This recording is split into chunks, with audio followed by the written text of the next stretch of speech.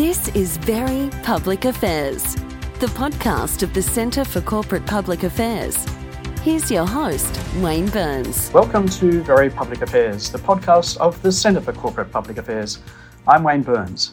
In this pod, we'll be talking stewarding the corporate brand, the stakeholder brand, with the Centre's Senior Associate, Melanie McMillan.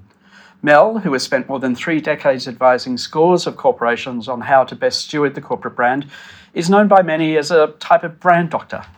I started asking Melanie about the difference between a retail brand and the corporate brand, most frequently managed in the corporate public affairs function. Welcome to the program, Melanie.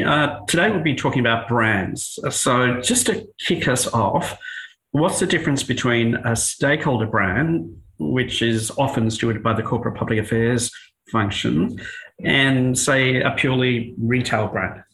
Thanks, Wayne. I think in addressing the question, it's important to firstly describe the brand as a construct. There are many academic definitions, and probably the one that's easiest to understand is from respected University of Berkeley academic David Acker, who's over the last 2 decades is regarded as the leader on brands and brand strategy.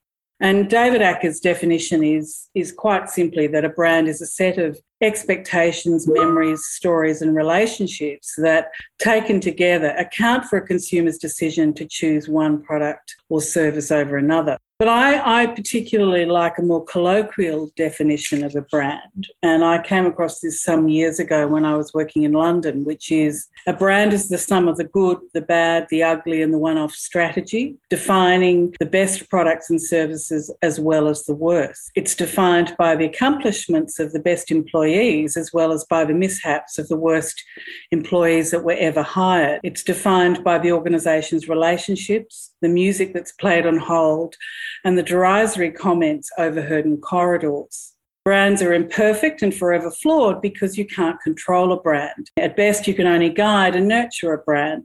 Brands are imperfect and forever flawed because they're ultimately human creations. So in addressing your question, there are brands that are designed to build relationships with specific customer segments, be that a consumer or a business-to-business market, and brands that are focused on a specific set of stakeholders. The difference is principally the audience with whom the brand needs to prioritise in terms of building strong, open and mutually beneficial relationships. So there are instances, from what you're saying, of the stakeholder brand also being the B2B or B2G brand. For instance, Coca-Cola, Walmart, IAG, Woolworths. Would that be correct? Absolutely. The majority of brands have different customer and stakeholder audiences, and they need to understand those individual customer and stakeholder needs and engagement preferences. This is really integral to the complexity of brand strategy. How do you build and sustain strong relationships over time with diverse customer and stakeholder audiences?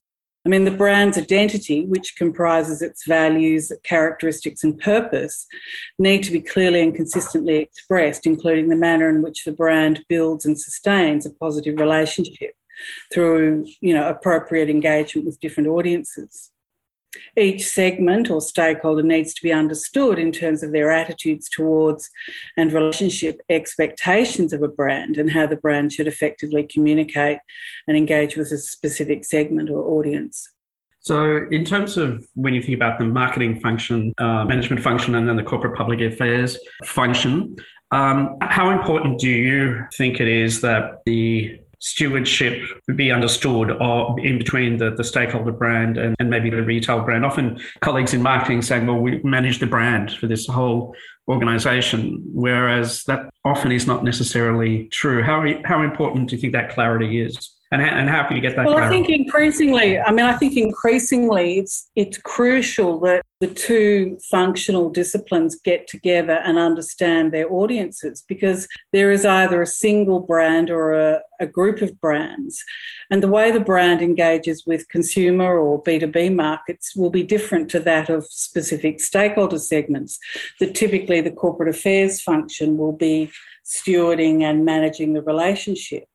So it is important because marketing needs to understand the breadth of stakeholders with whom the corporate affairs team or practitioners are engaging with. And equally, corporate public affairs practitioners need to understand the principal consumer segments or B2B segments of the organisation and brand. So sitting down and having that conversation and understanding the delineation, it sounds pretty critical.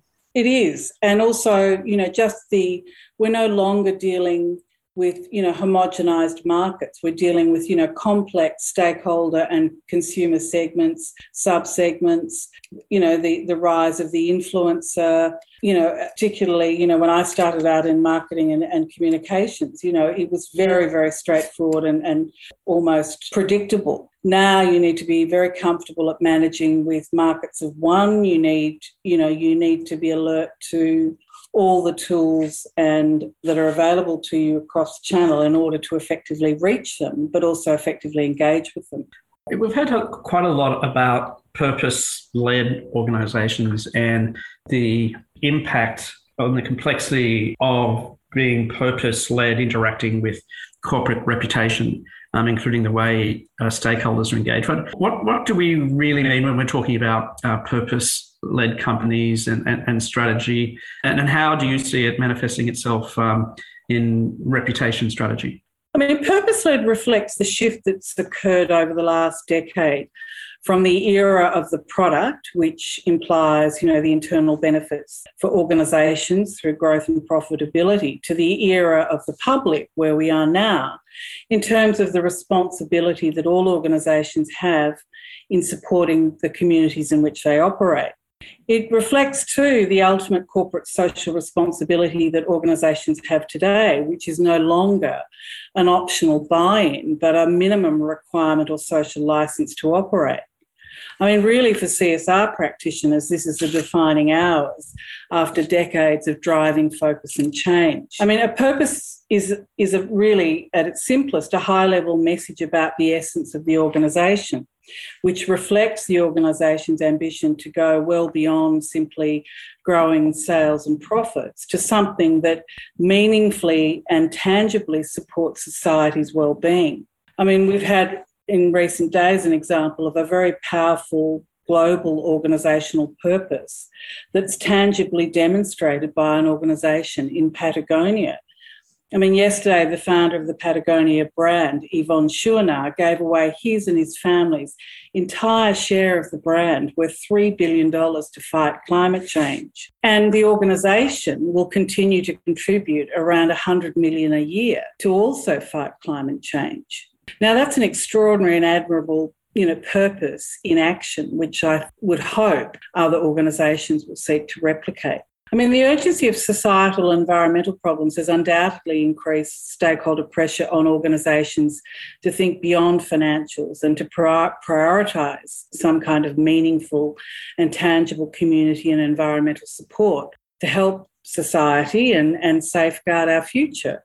I mean, there's been a clear shift in consumption towards more values-based or purpose-led consumption, which has changed the dynamics of branding and brand strategies, from emphasising, as I said earlier, product or service features to communicating values and actions in support of corporate social responsibility. I mean, what's emerging is that consumers and stakeholders are using an organisation's brand purpose as a filter for either supporting or punishing organisations through their buying power.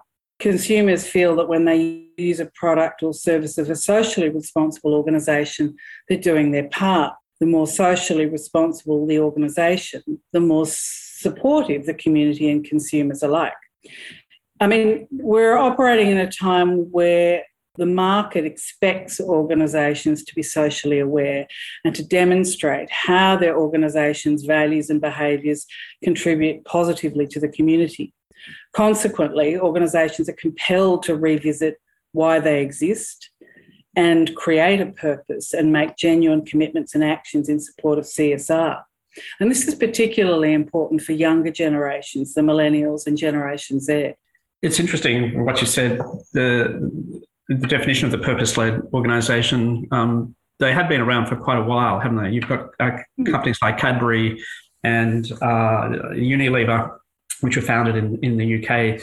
Their history was very much being established as purpose-led organisations. So the model's been there for quite a while, but it's been embraced with gusto over the last couple of years. So we've got corporate responsibility, we have ESG, environment and social impact, and good governance, and we've got purpose-led. Do these pillars or concepts overlap, or are they different labels for the same thing, or are they quite discrete? I mean, the concept and practice of corporate social responsibility, or CSR, has been around for decades. I mean, CSR is a business model that helps an organisation ensure that they're socially accountable to themselves, to their stakeholders and to the public. I mean, the organisation brand or brands play a central role in creating and communicating the organisation's CSR strategy and highlighting how CSR is the filter through which the organisation undertakes business. I mean, in its infancy, CSR was a form of business self-regulation designed to contribute to societal goals, typically in a philanthropic, activist or charitable nature by engaging in or supporting volunteering or ethically oriented practice.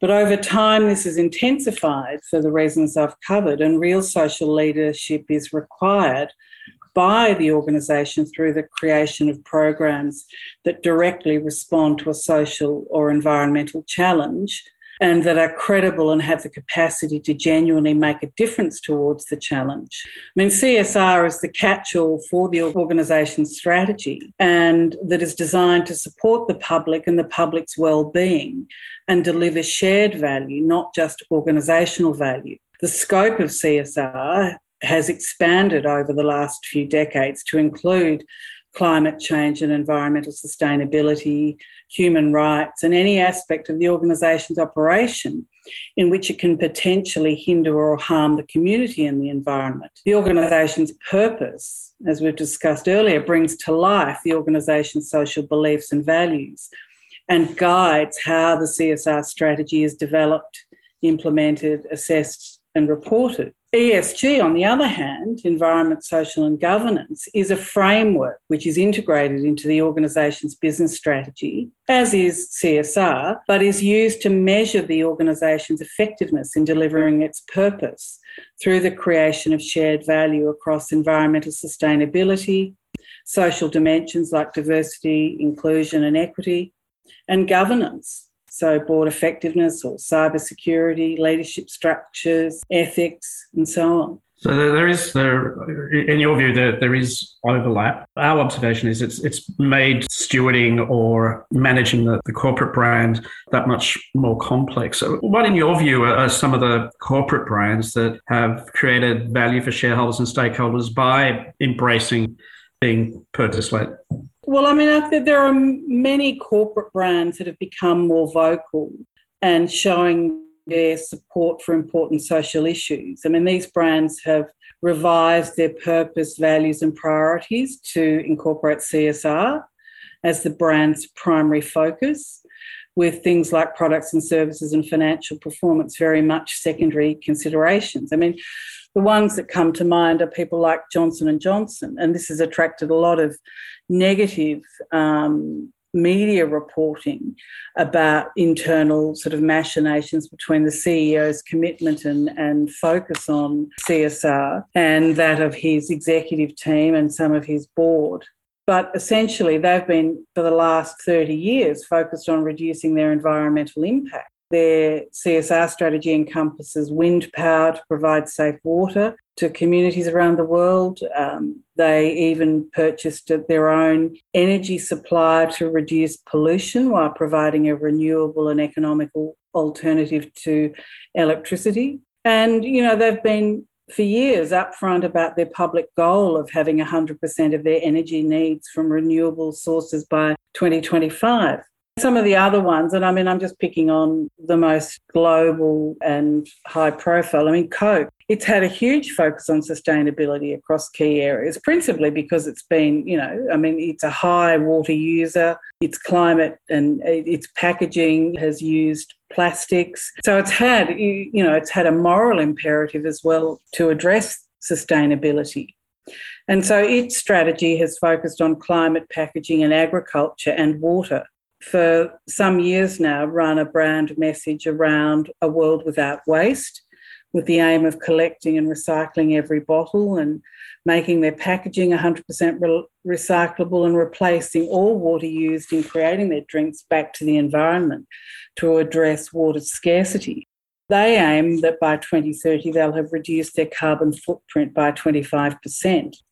And even, a brand that you probably don't think of, but Lego has invested $400 million to accelerate their efforts around corporate social responsibility with a particular emphasis on sustainability. I mean, their focus is an obvious one to phase out single-use plastic packaging for its bricks, with all packaging to be sustainable by 2025. And they're also looking at alternatives to paper boxes in partnership with the Forest Stewardship Council, so that they can deliver zero waste and to ensure that they're carbon neutral. So, many of these global organisations are well advanced in their purpose-led brand positioning strategies and corporate social responsibility. You're listening to Very Public Affairs, the regular podcast of the Centre for Corporate Public Affairs. The Centre is a membership by company organisation comprising 150 member corporations across Asia Pacific. We work with our members to disseminate international best practice on managing corporate public affairs. And we offer and deliver professional development to public affairs practitioners globally, including via our online learning platform. The Centre also conducts research into managing the function. Follow us on Twitter or LinkedIn, or visit us at www.accpa.com.au, or download the Centre's app, which is available both on iTunes and Google Play. You talked about some organisations, purpose-led organisations, becoming advocates in public policy areas or areas of social need or opportunity that they probably haven't traditionally have done before, which has led to accusations in a very negative connotation that, these corporations are woke and that they're driving outside their lane. They're not sticking to their knitting. What's your view about the corporate reputation and brand alignment required if companies are going to walk the talk on being purpose-led by taking public policy positions that may not be popular with governments and other groups in the community, but may well be supported by their employees and some of their stakeholders, and can be directly related to their purpose-led mission? I think fundamentally it's a time whereby organisations need to bring together the respective functional disciplines, whether that's brand, marketing, the marketing team, the corporate public affairs, government relations. There needs to be a greater level of integration and alignment across what the organisation and the brand means. What is its purpose? What is the reason that it exists? And that needs to be sanctioned and supported by the highest level of the organisation. So the board now must take a keen role in what does the organisation stand for? Why does it do what it does? What is its contribution to society and the benefit of the community overall? It needs to be across concepts like purpose-led, brand positioning. It needs to be across corporate social responsibility, and why ESG performance measurement is crucial. So I think it's presenting real challenges internally, and it's bringing together organisational functions that typically have operated independently of one another. So there needs to be a high level agreement as to how we're going to be positioned, regardless of whether your function is to engage with, typical general consumers, or whether you're engaged with dealing with governments at the highest level, or regulators, or industry associations, or consumer groups. The same message needs to be delivered.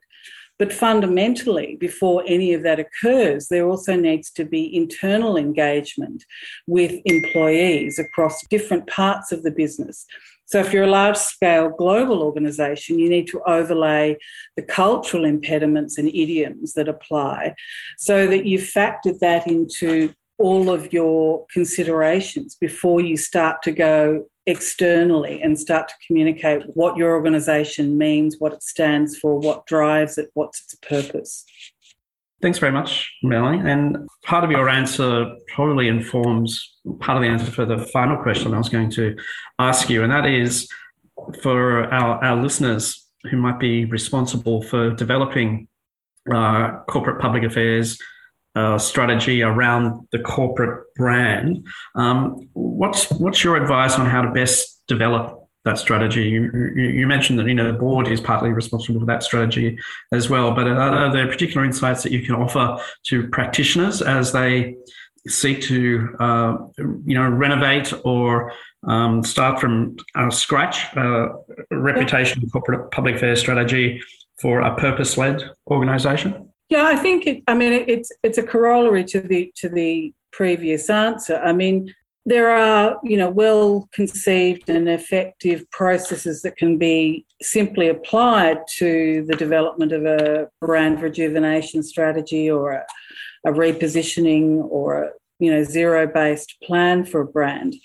But it comes back to building and reviewing and agreeing upon how the organisation is perceived. So that includes looking at the current state of the organisation's reputation, where corporate public affairs practitioners will have a critical role in communicating that. Similarly, deeply understanding the key drivers, needs and expectations of your stakeholder audiences. Understanding the performance of your products and services from a consumer or a B2B customer lens. Understanding perceptions of competitors. Because again, one of the things is, it has to start with some very robust analytical work, and that's capturing all of the internal intelligence that exists around how the organisation is perceived, synthesising that into how the potential positioning territories that the organisation can potentially take. But equally, understanding the board's view and what is the business's strategy in the immediate, mid and longer term, and what are the macro forces that could impact on the success or otherwise of that strategy. And so there are so many things in the external market that are in a state of flux. I mean, we have water scarcity, we're having climate change impacts. There are so many unknowns that can't be predicted. So how do you develop a brand purpose statement that allows for that? And equally, it reflects also your own employee base, their perspectives around how they want the organisation to be reacting. Is it around immediate volunteering in the event of a bushfire, or what? Being really clear and having these discussions at the highest level of the organisation, having the executive sponsorship is fundamental to drive the necessary support and focus and to mitigate any kind of roadblocks or unforeseen challenges. I mean, often, when you work in a functional area, you can do your due diligence, you can consult widely with your functional colleagues. But if you don't have, the executive mandate and support, that can die a death on the vine. I think making sure that you've clearly identified who has a legitimate role and voice in the creation of the corporate brand strategy. It's no longer the purview or the exclusive domain of the brand marketers or the brand communicators. And I think ultimately it's bringing together those cumulative insights to work out what you can and what you can't legitimately own, and demonstrate tangibly and credibly to the market that you believe in that purpose. Sounds like that data will set you free. Very, very important when putting together strategy. Melanie, thank you very much for your insights today, and thank you for joining us on the podcast. This is Wayne Burns, and we'll see you on the next episode of Very Public Affairs. Bye for now. If you enjoyed this episode of Very Public Affairs, subscribe in iTunes and leave a review. For more, visit the Centre for Corporate Public Affairs website at www.accpa.com.au.